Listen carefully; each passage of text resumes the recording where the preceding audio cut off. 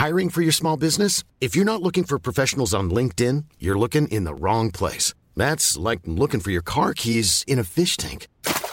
LinkedIn helps you hire professionals you can't find anywhere else, even those who aren't actively searching for a new job but might be open to the perfect role. In a given month, over 70% of LinkedIn users don't even visit other leading job sites. So start looking in the right place. With LinkedIn, you can hire professionals like a professional. Post your free job on linkedin.com/people today.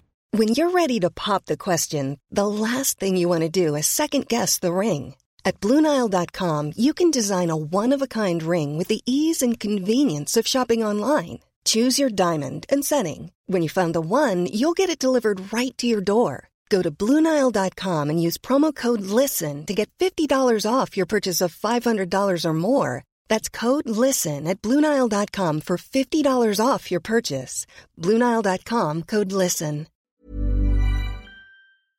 This podcast deals with discrimination, homophobia, suicide, and crimes against men and children. Please listen at your own discretion. If you are affected by any of the themes featured in this episode, please contact your local support charity.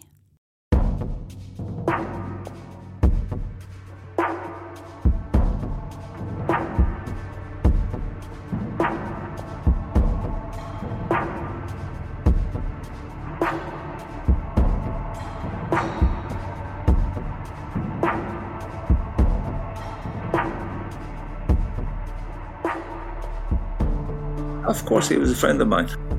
So he got on the bus and I met John. He was basically the first person I really met when I came to Hong Kong. I mean, I had no idea that he was homosexual. Very pleasant guy. He was manipulated by SIU during the process. So it wasn't safe, and he ought to have known that.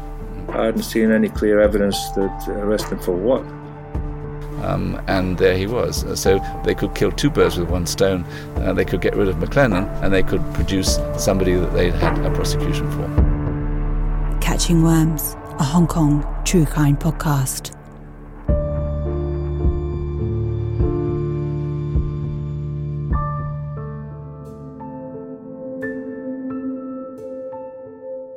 "1978 was drawing to a close. It had been an eventful few months for John McLennan. He had been accused of attempting to have sex with a minor, a male 17-year-old Chinese boy in a city where homosexual acts were illegal. An accusation brought by those who were friends and connected with his current work colleagues in Yuen Long. He had been sacked by the police commissioner and spent a miserable few months fighting his case with the help of social activist Elsie Tu. For John, a proud, macho Scotsman, to be outed in such a way must have been a terrible embarrassment.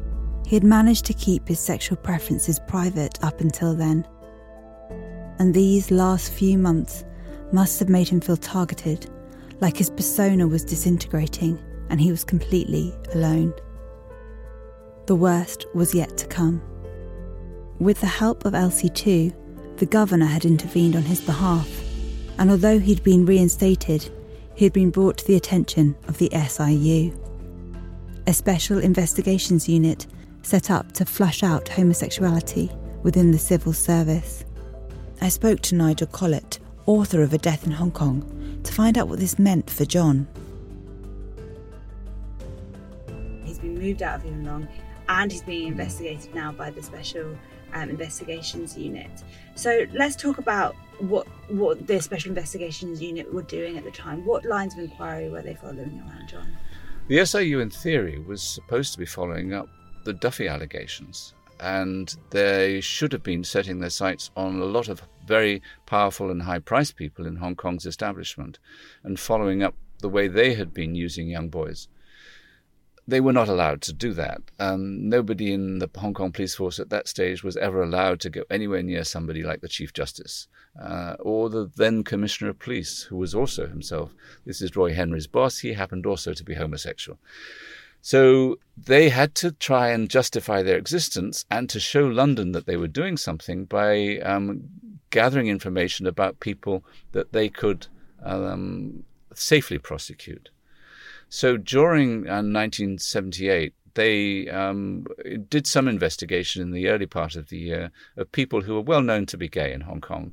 A chap called Gordon Huttart, who ran Disco Disco, which was the first real discotheque in Hong Kong. Gordon was flamboyantly gay and didn't care who knew it, and so they went after him.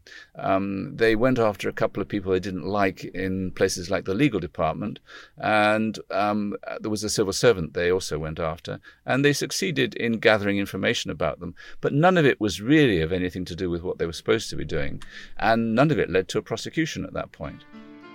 Duffy, the lawyer who'd been arrested in the summer of 1978, had given evidence, but this had led to nothing. Duffy, even with his list of names and photographic evidence, was the only one from his group of socialites, the only one from this paedophile ring, a ring set with those glistening high up in Hong Kong society. Duffy was the only one that had been accused of anything. Duffy, still stuck in prison, got really angry and wrote another submission to the government, adding more names and more powerful names to what he'd already said. And that really did set the cat among the pigeons. And it meant that the SIU couldn't just look at the smaller fry. They had to do something. There had to be a prosecution of somebody. And around about the same time, and this is the final brick in the wall here, a new Attorney General called John Griffiths arrived from London, who had been hired into the Colonial Service but had not been in the Colonial Service before. He was a London lawyer, a barrister, and a very fine lawyer. And he had been told in London before he got here that there was a tremendous problem with gay sex in Hong Kong. And he arrived thinking that he was going to apply the law and he was going to make the whole thing go away and he was going to sort it out. So he started to do so, and the mechanism that was at hand was the Special Investigation Unit. So he resurrected the SIU, he redirected them, and at that point the SIU was reinforced, it was given more authority to talk to people, but not still, it should be noted, with the really important people, still the middle-ranking people. And they were allowed to prosecute a sort of selection of people from the civil service, the police and the legal department.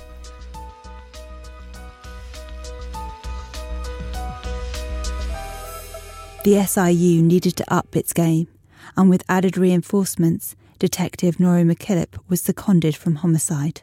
So when I arrived there was a superintendent in charge, and they'd already been operating for quite some time, at least a year or two. And they were about to make some arrests, so as I was briefed, including the arrest of John McLennan, which kind of shocked me. I had no idea. Don't forget, Norrie and John knew each other. Of course, he was a friend of mine. Of course, yes. He was a contemporary of mine in the police force.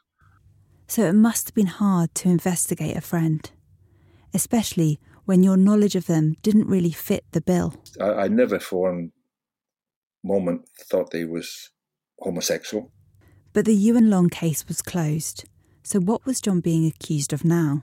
As I understood it, he was being investigated because he had been picking up youngsters, underage kids from the Star Ferry. They would open doors and taxis at the Star Ferry for people. But quite a few of them were acting as male prostitutes.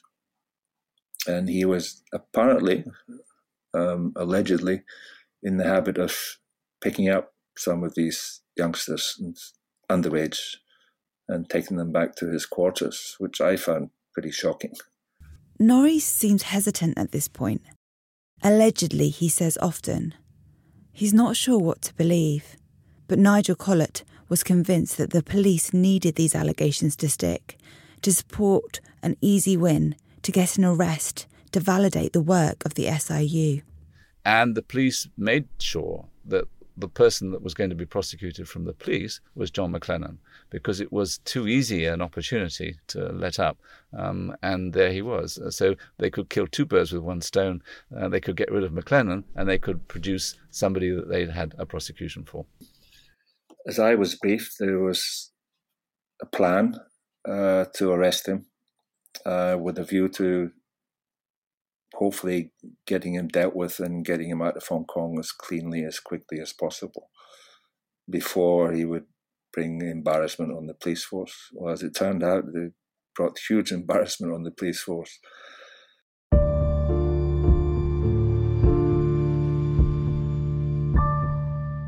But we'll come back to that later. For now, John McLennan is off to a new start. Unaware of the SIU's investigations, he's been reinstated and relocated. In December 1978, he has moved to the Ho Man Tin station, and his direct line of command, his boss, was a man he had welcomed into Hong Kong some 4 years earlier.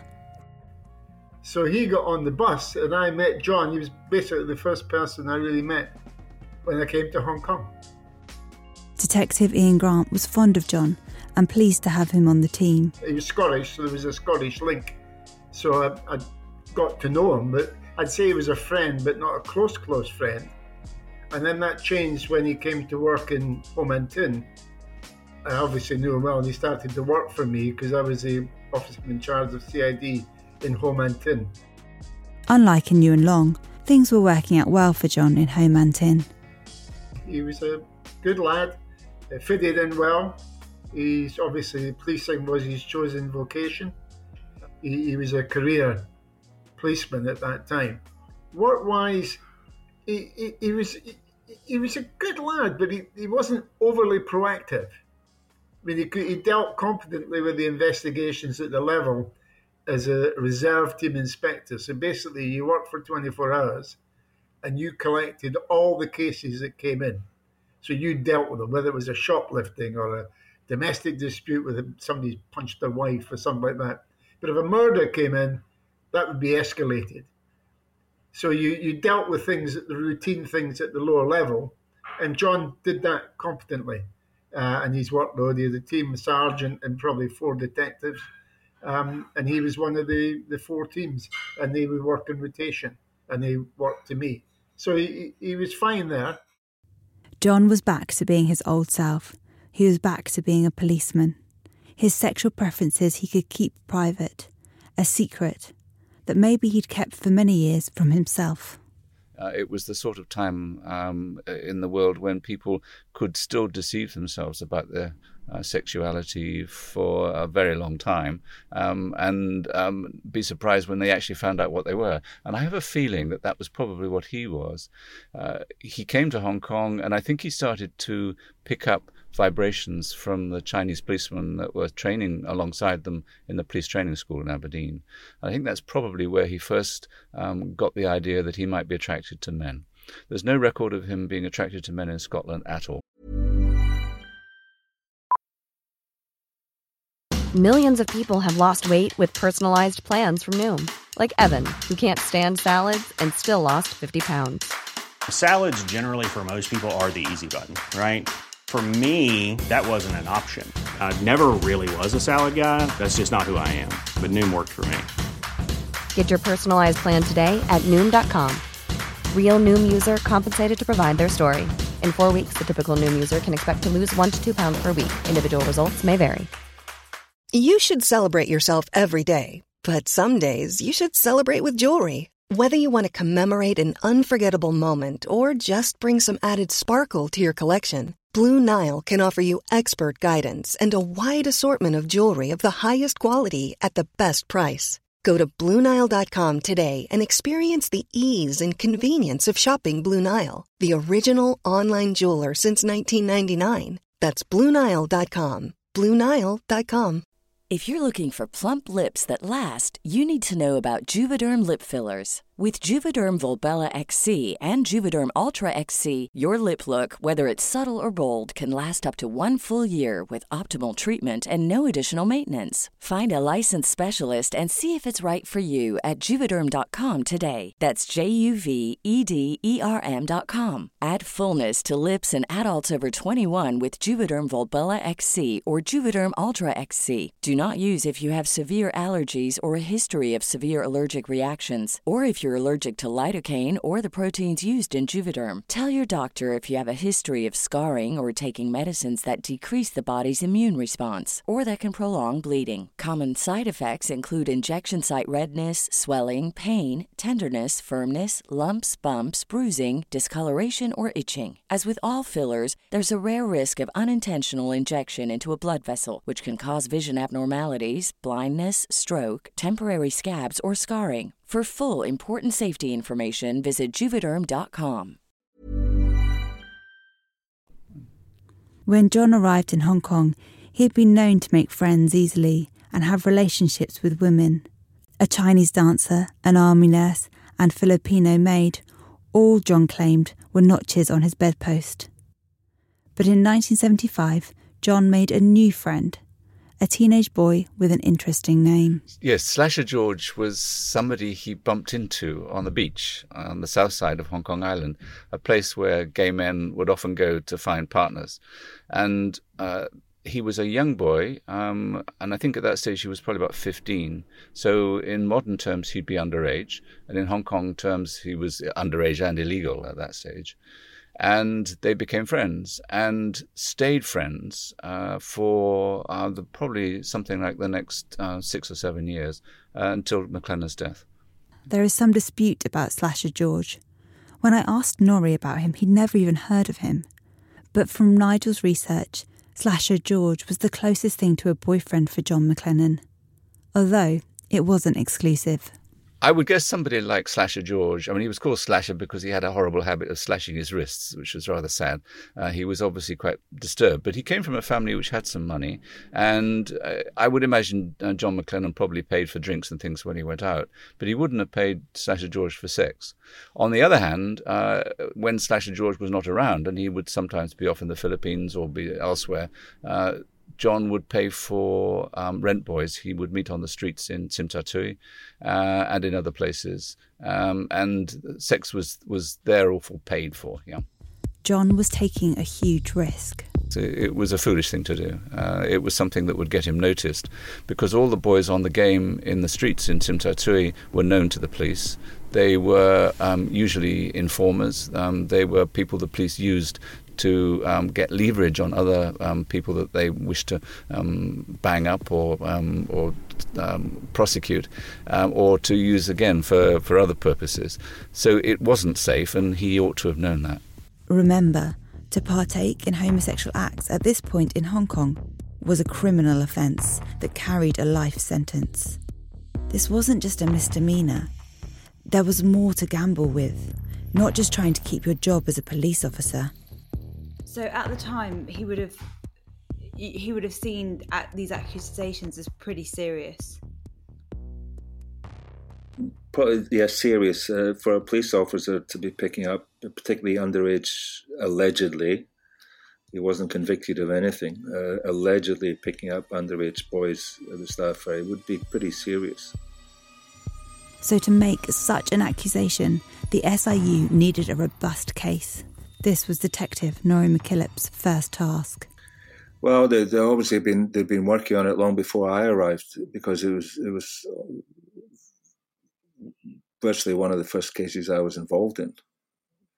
Now, the idea for John McLennan, the plan for John McLennan, as I was told, was to have him confess to it and then somehow deal with him very quickly and get him out of Hong Kong as quickly as possible. So in a humane sort of way, rather than have him set him up in court and have him officially charged in court and all this kind of thing.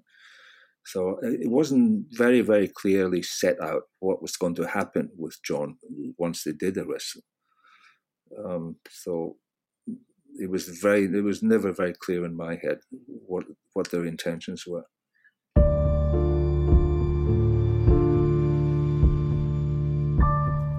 Whatever they had planned, the SIU needed to gather as much evidence against John as possible, by whatever means.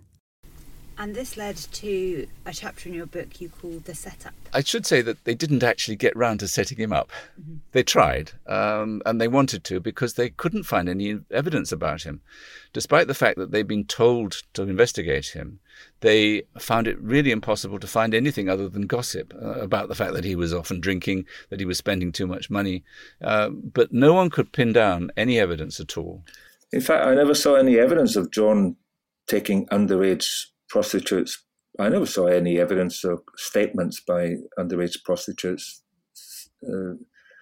male prostitutes, taking them back to his flat. I never saw any real evidence of that. I do believe John was homosexual, but I never saw any evidence of him. I never saw any clear evidence of him committing any crime. So with no evidence, the SIU needed something, somehow, to make an arrest. They had definitely been told to get John McLennan, and they couldn't initially do that, and so they were under big pressure in the police. So they were basically on edge, and I think they went a bit too far in some cases in the way they behaved to the prostitutes. Although I have to say that I think in those days in Hong Kong, slapping a few people around the head when you brought them into the police report room was not unknown. That was just kind of the way the things were in colonies in those days. So they weren't different from anybody else, I think. To find people in the middle ranks, they recruited informers. Boys from the streets who would be hired as rent boys, earning money from the SIU by grassing on their customers. Noreen McKillop confirms this was a tactic the SIU were using. Now, the reason that we knew about these cases was because the Special Investigation Unit had managed to cultivate a number of informants who were, in fact, these young boys, who would inform on various people and what actions took place and blah, blah, blah. So some allegedly government servants. When you pay for evidence, it's tricky.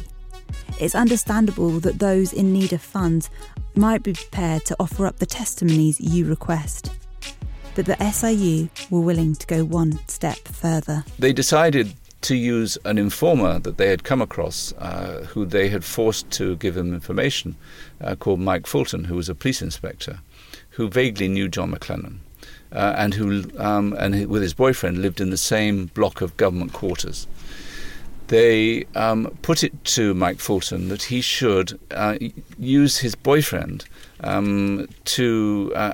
as a come-on to McLennan, so that they could then have evidence that McLennan has at least made an approach to somebody that they could then use as evidence that he was gay and then get rid of him. I've actually been in touch with Mike over the years on WhatsApp. He's a nice enough guy, very pleasant guy. He was manipulated by SIU during the process. Do you remember Senior Inspector Michael Fulton? Yes, I remember him well.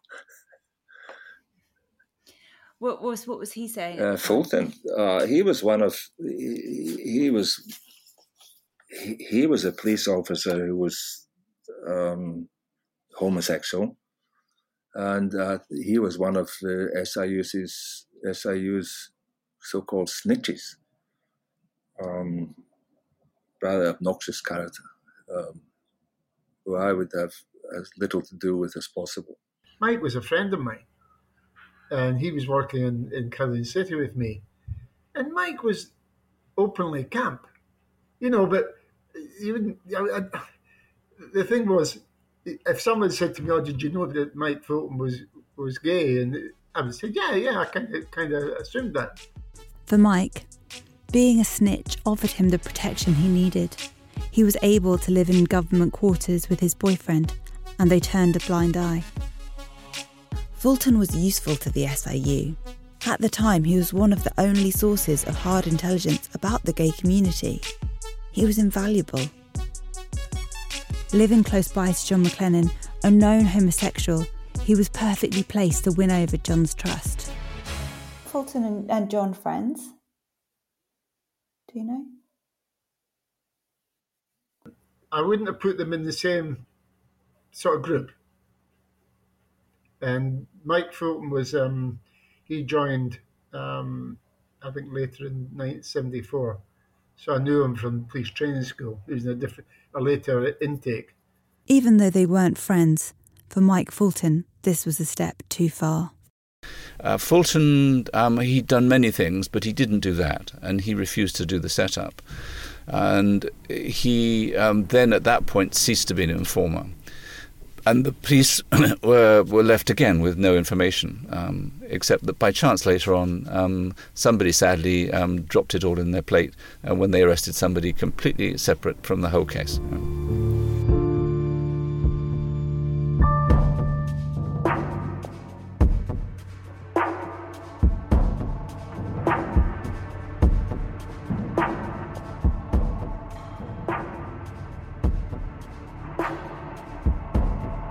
Next time on Catching Worms. No inkling of anything troubling him or anything like that. Not at all. So before Christmas of 79, John McLennan knew that the police had in their hands enough evidence to get him out of the police force. Things came to a head when there was a decision made that he was to be arrested the next morning. Because he knew he's got a destiny moment at 10 o'clock. It became quite clear that there was at least one person in the SIU, and maybe more, who were not averse to throwing their weight around and to threatening and making anonymous phone calls. Just my gut instinct says, don't do that, please. This has been a Create podcast.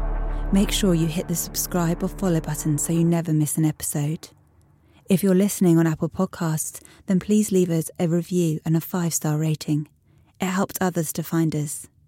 You can follow us on Instagram at CatchingWormsHK. With special thanks to Nigel Collett, author of A Death in Hong Kong, Detective Norrie McKillop, and Detective Superintendent Ian Grant. And thank you for listening. Catching worms. 捉蟲. This term means to get yourself into trouble, causing unnecessary difficulties. It may seem like an odd phrase, but this slang is often used as an abbreviation of the full saying 捉蟲入屎忽.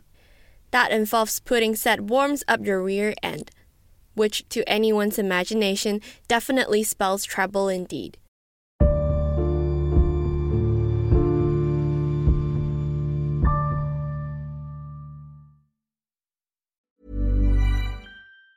Planning for your next trip? Elevate your travel style with Quince. Quince has all the jet-setting essentials you'll want for your next getaway, like European linen, premium luggage options, buttery soft Italian leather bags, and so much more. And it's all priced at 50 to 80% less than similar brands. Plus, Quince only works with factories that use safe and ethical manufacturing practices. Pack your bags with high-quality essentials you'll be wearing for vacations to come with Quince. Go to quince.com/trip for free shipping and 365-day returns. Hi, I'm Daniel, founder of Pretty Litter. Cats and cat owners deserve better than any old-fashioned litter. That's why I teamed up with scientists and veterinarians to create Pretty Litter. Its innovative crystal formula has superior odor control and weighs up to 80% less than clay litter. Pretty Litter even monitors health by changing colors to help detect early signs of potential illness. It's the world's smartest kitty litter. Go to prettylitter.com and use code ACAST for 20% off your first order and a free cat toy. Terms and conditions apply. See site for details. Planning for your next trip? Elevate your travel style with Quince. Quince has all the jet-setting essentials you'll want for your next getaway, like European linen, premium luggage options, buttery soft Italian leather bags, and so much more. And is all priced at 50 to 80% less than similar brands. Plus, Quince only works with factories that use safe and ethical manufacturing practices. Pack your bags with high-quality essentials you'll be wearing for vacations to come with Quince. Go to quince.com/pack for free shipping and 365-day returns.